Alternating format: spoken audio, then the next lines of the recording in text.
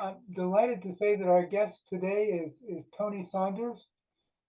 Tony is one of the world's greatest bass players, an incredible musician, and with a great life story.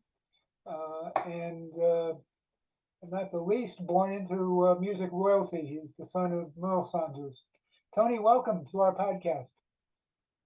Hey, I'm glad to be here. Thank you for having me on. Oh, our pleasure.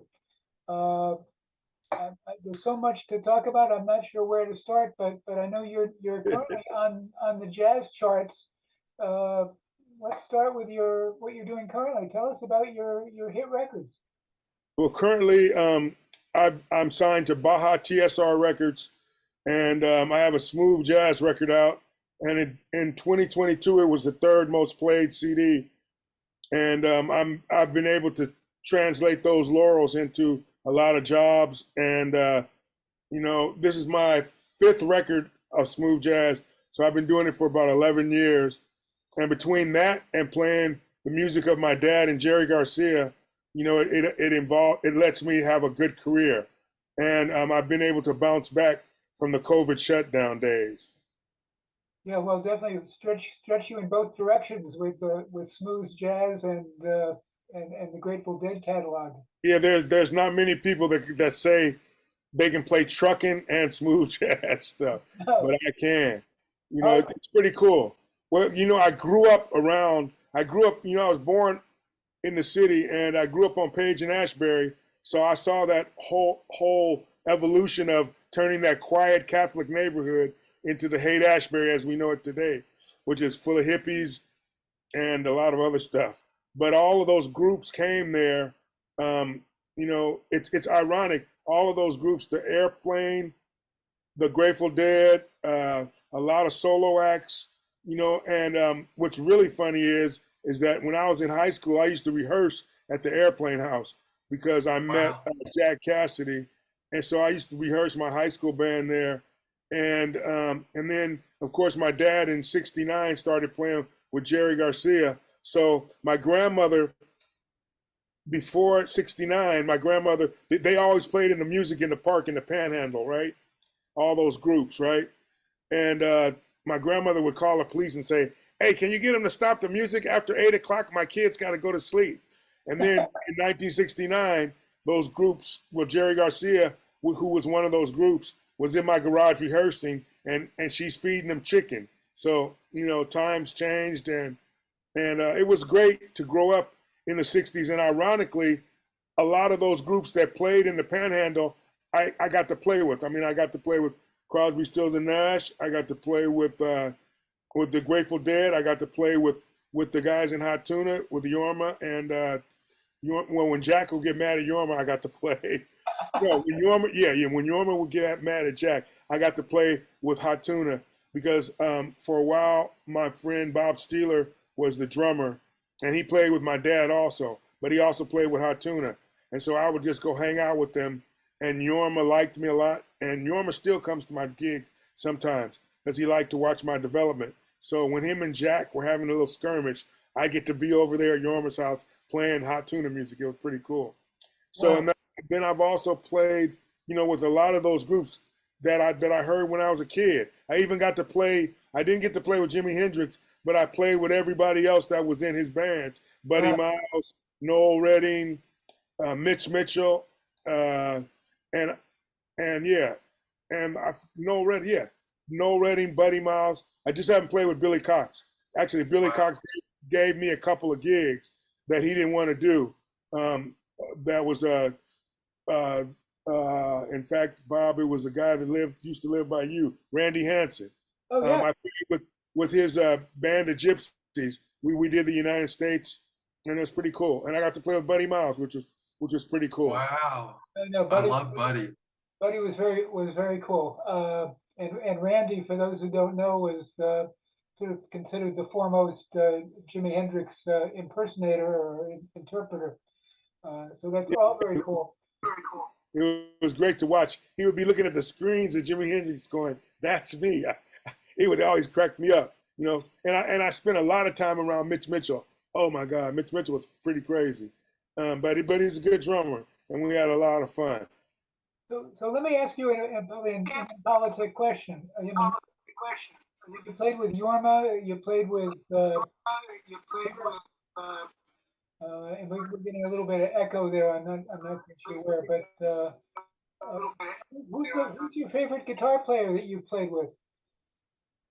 Um, I played with so many.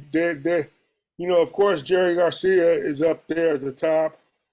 And man, but I played with Eric Clapton. I played with Yorma's great. I play with David Crosby, and the stuff that they do with that group is great. A guy that plays in that with Crosby before he passed away, Jeff Pevar.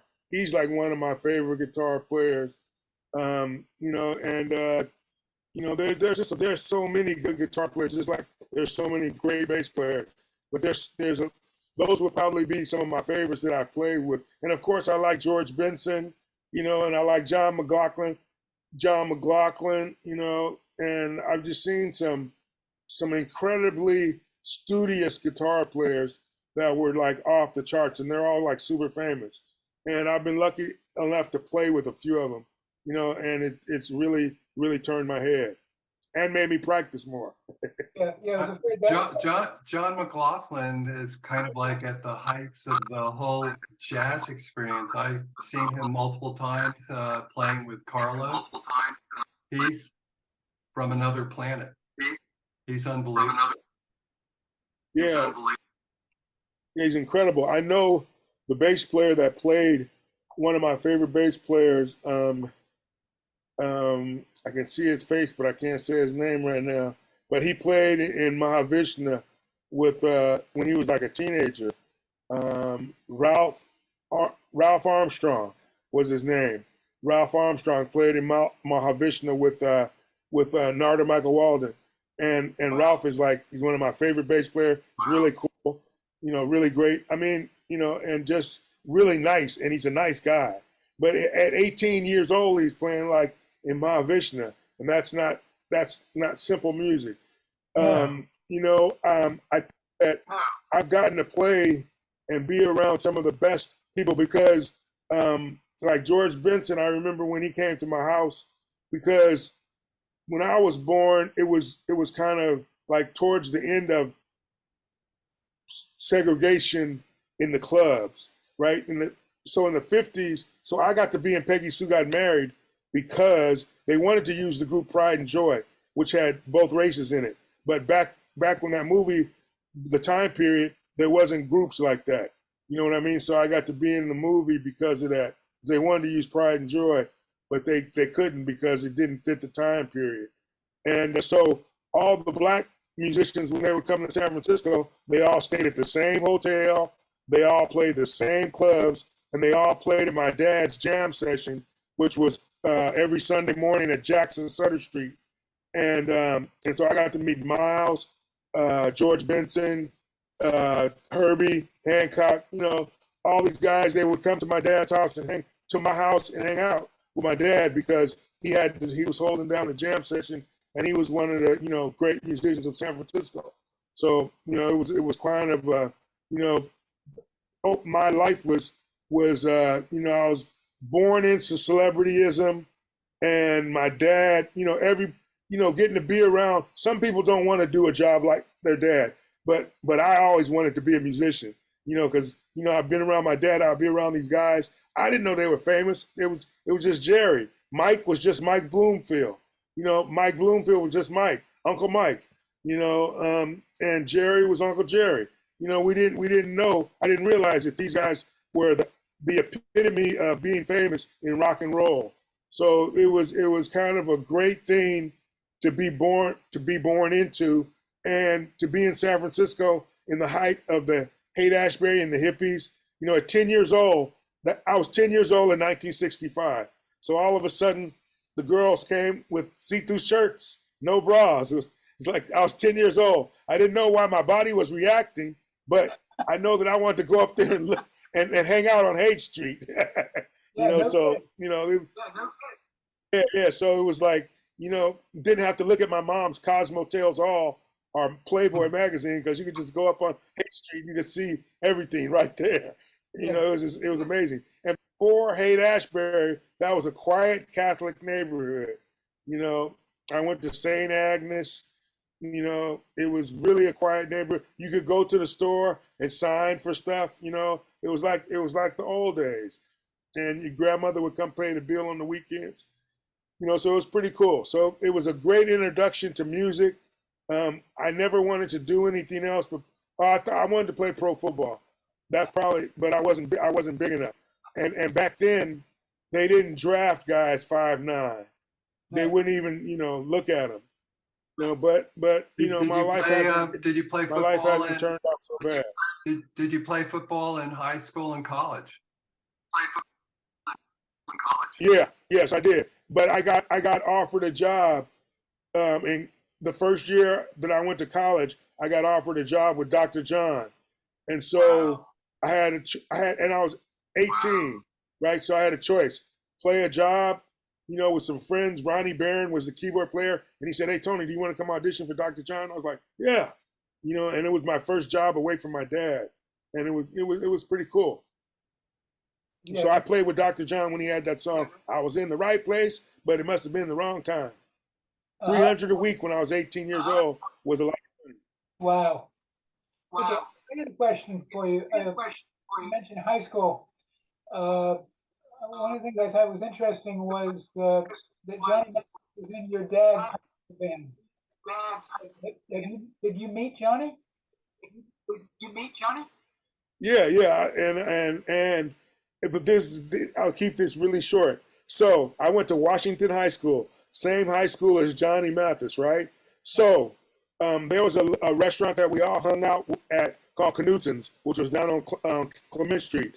And we all, like, if we cut class, that's where we went, to Knutsen's, right? So one day I cut class and I was hanging out, and this older guy was coming from, there used to be a Safeway right across from Knutson. This older guy was struggling with his bags. And so I went across the street and I helped him. I pushed his cart to his house, right? And when I went in his house, I looked up on the wall and there was a picture of my dad and Johnny Mathis. And I'm going like, wow, that's my dad. And the guy went, "You're Merle's son?" And I said, "Yeah, that's my dad." And he said, "I'm Johnny's dad." So I had met Johnny's dad, didn't know it. You know what I mean? I had helped him, you know, and then yes, of course, my dad was the first person ever to hire Johnny Mathis in a band. And Johnny, we went down and recorded with him one time at A&M Studios in LA. We recorded we spent a day recording with them. It was absolutely awesome.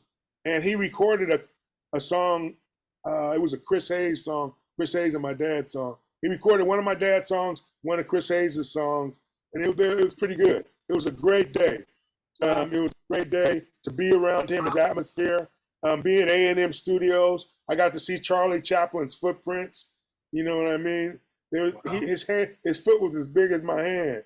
You know, so you know, and Johnny came up and spoke at my dad's memorial service, and you know, he had nothing but nice things to say. I have a picture in my office of my dad sitting in the car with it's my dad, my mom, Johnny, and then the bass player sitting in the back, you know, and the sax player sitting in the back. They were on their way to a gig, but they were a really good band. They won a band of the year in San Francisco, and they got when they won, they got to play with Lionel Hampton.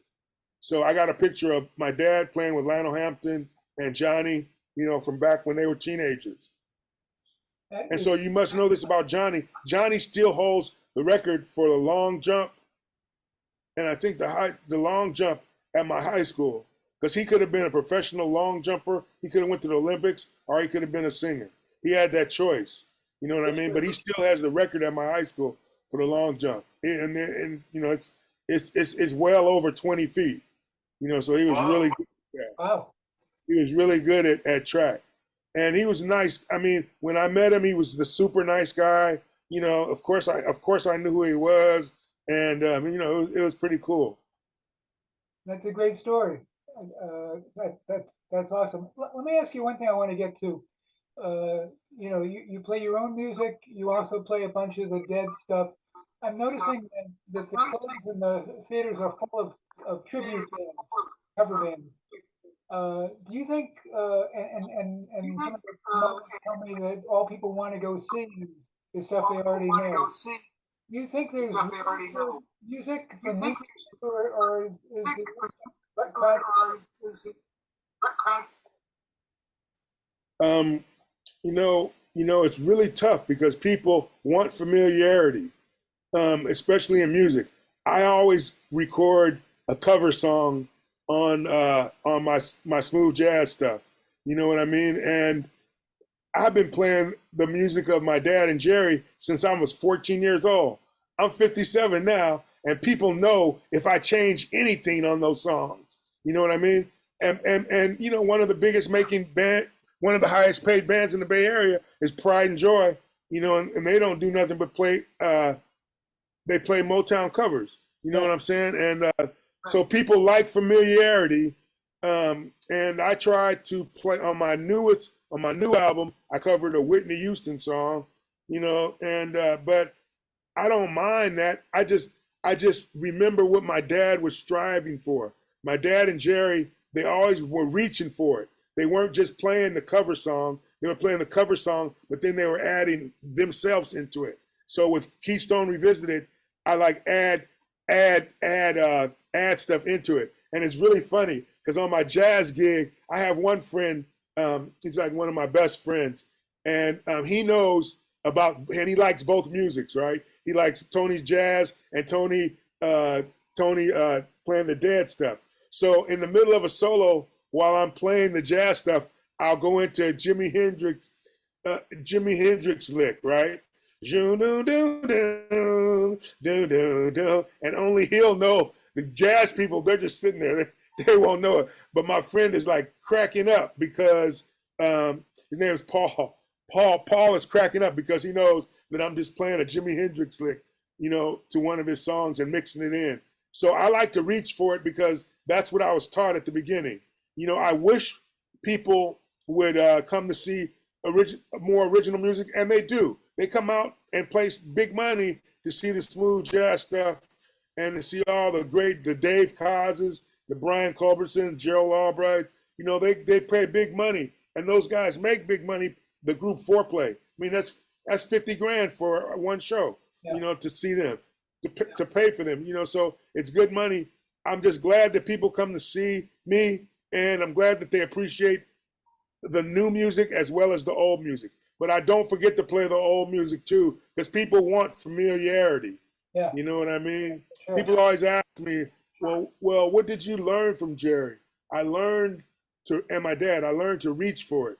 Don't just be status quo. You know what I mean? I have a tough time when people copy people's music. So, like, they have all those Grateful Dead tribute bands, and they'll say, we're playing September 11th, 1967. What if they were having a bad night that night? And you're copying it and putting it into your vocabulary of music like it was the greatest thing on earth.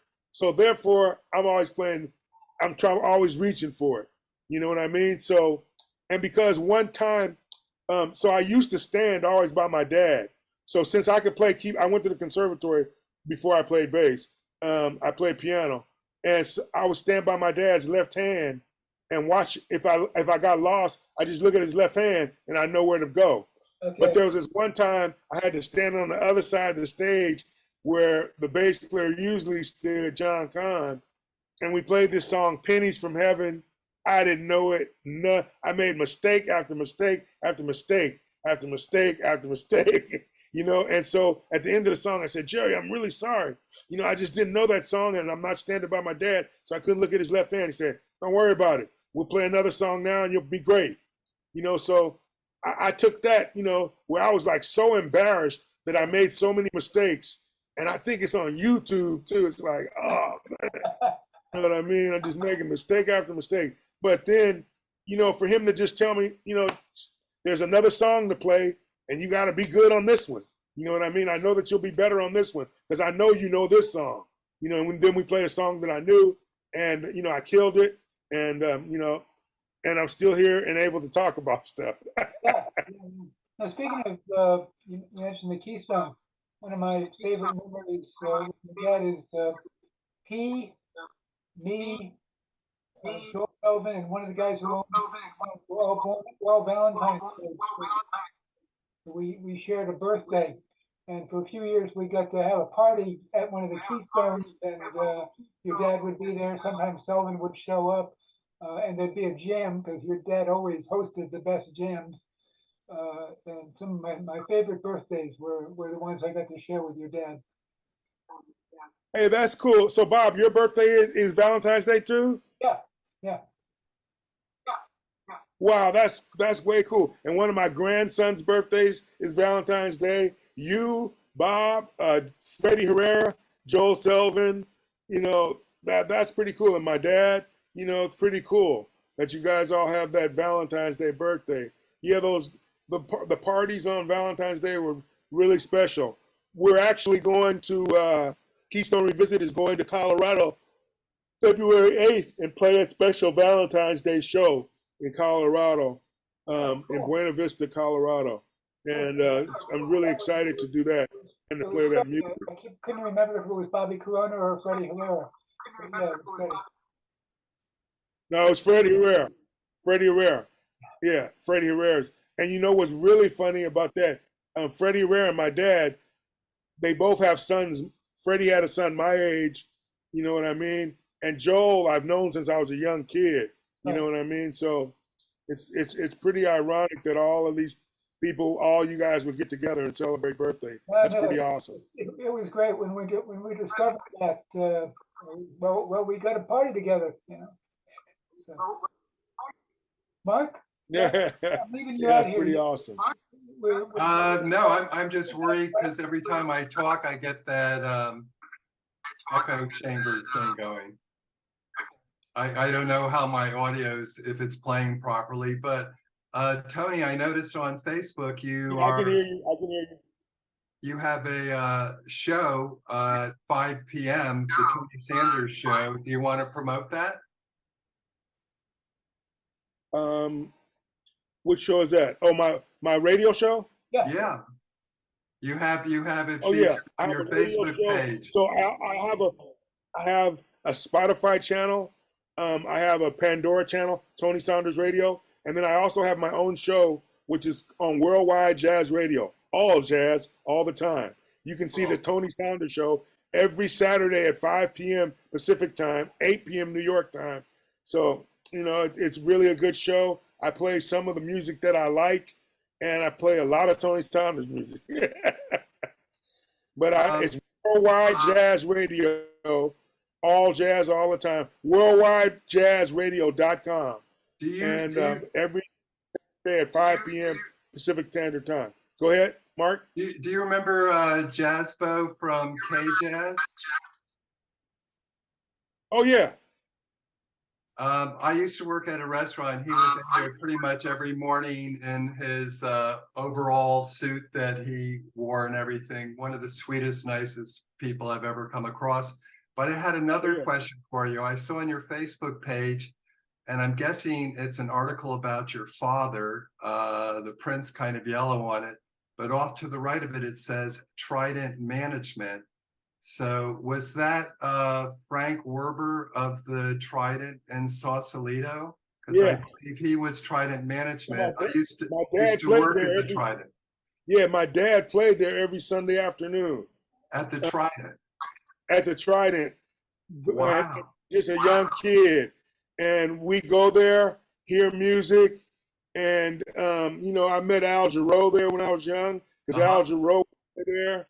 And and then it was funny because later, my dad, when he was in his 60s, he played there again. But we used to go there every Sunday afternoon. He would play, and that's after he played the jam session in the morning at Jack's, which was from 6 to 10. Then go to church, and then he'd go to the Trident.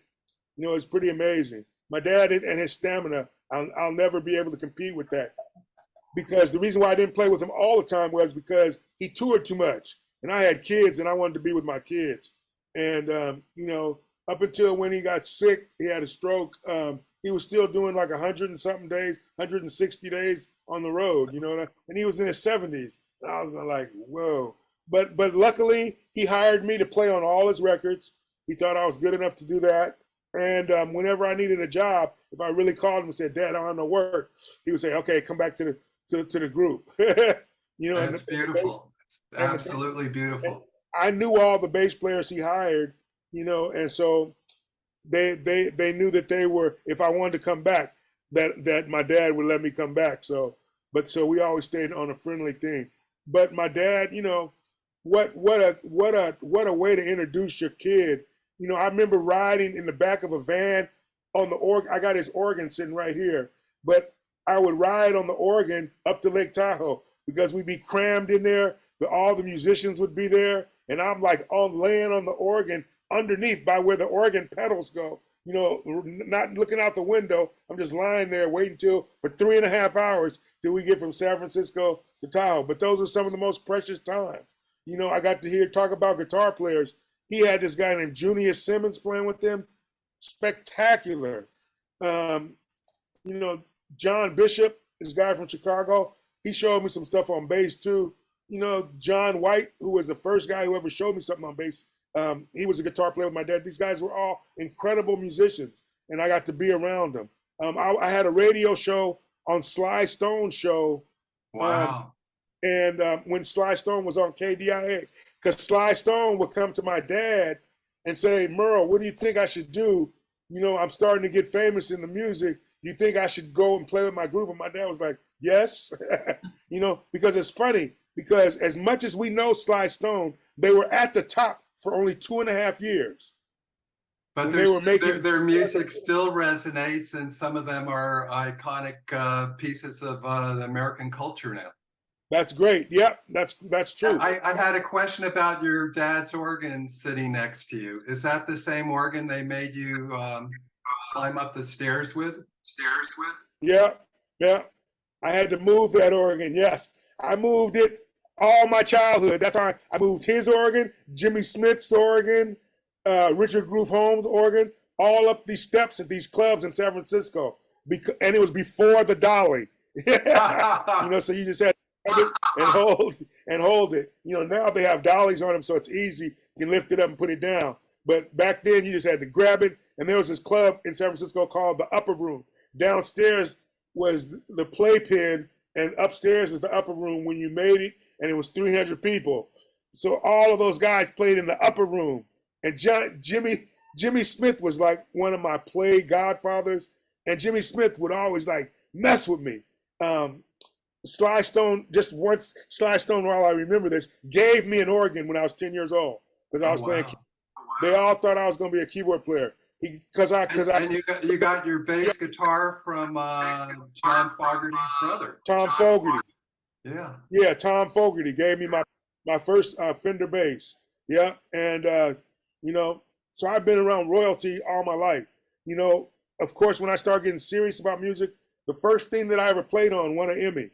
It was this piece called Soul Is, which I did with my dad. My dad told me exactly what to play, and it won an Emmy. It was a PBS special about the kids in Oakland grammar school. They were young kids, and they were doing poetry, little black kids doing poetry. It was called Soul Is. And then I didn't win another Emmy until about 5 years ago when I won one for the TV series Digital Journey. And, you know, so being on the edge of this stuff, you know, with my dad showed me so much stuff. Everything that I know how to do is because of my dad. I'm just a little bit faster because I'm the next generation. And so my greatest thing was I'm lying in bed one Thursday or Friday morning, and my dad calls me and goes, I say, "Dad, what's up?" And he says, "Hey, Tony, I got a favor to ask you." I said, "What?" He said, "I need you to produce me." I'm going like, "For real?" You know, and so my dad, I produced one of his solo records, Meridian Dreams. And the toughest thing was I'm sitting there in Fantasy Studios. My dad plays the hell out of this thing. And I'm going like, I didn't feel the emotion from it. And I go, "Can you do that one more time, Dad?" I just, for me, you know what I'm saying? Because I just didn't feel it. And he did it one more time. And that track was, he loved it and I loved it. It was great. But my dad called me to produce him, that means that I had approval. You know Yeah, what I mean? And then we wrote a song together called "The Grass Is Greener." Yeah, the grass is greener, and he had me add a section to it, and I have it on record. Mavis Staples and my dad sang it, and you know, I remember him recording Mavis in Chicago, and he was like so excited. He called me, "Hey Tony, Mavis just sang. Listen to our song."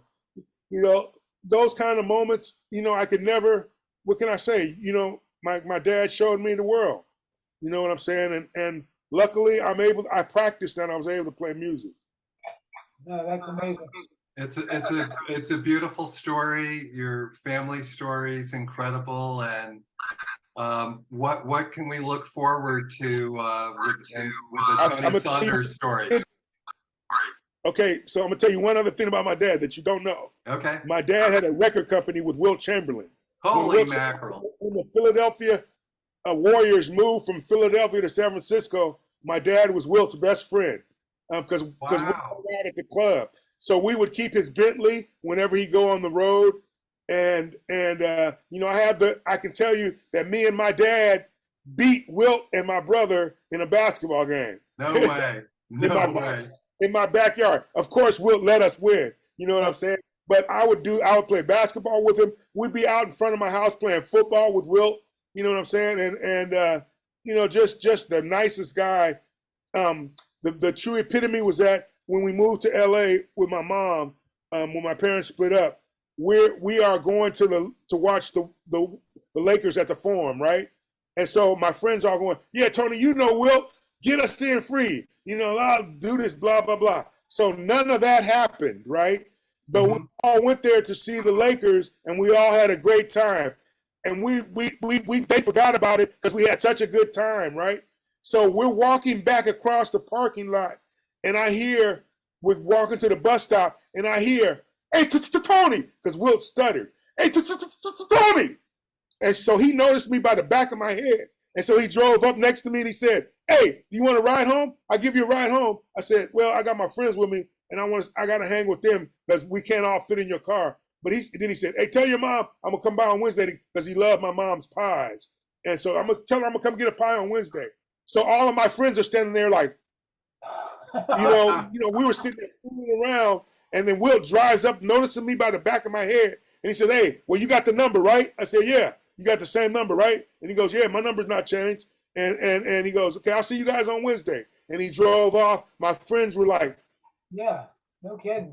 Being the new kid at the school, you know what I mean? And telling this, I know Wilt Chamberlain, you know what I mean? And then he drives up. So at school Monday, everybody knew that Tony really does know Wilt Chamberlain. He knows him really good. Wilt called him by his first name, and he drove across the parking lot to catch up with Tony. And he said he could have went the other direction. And they said, Tony really knows him.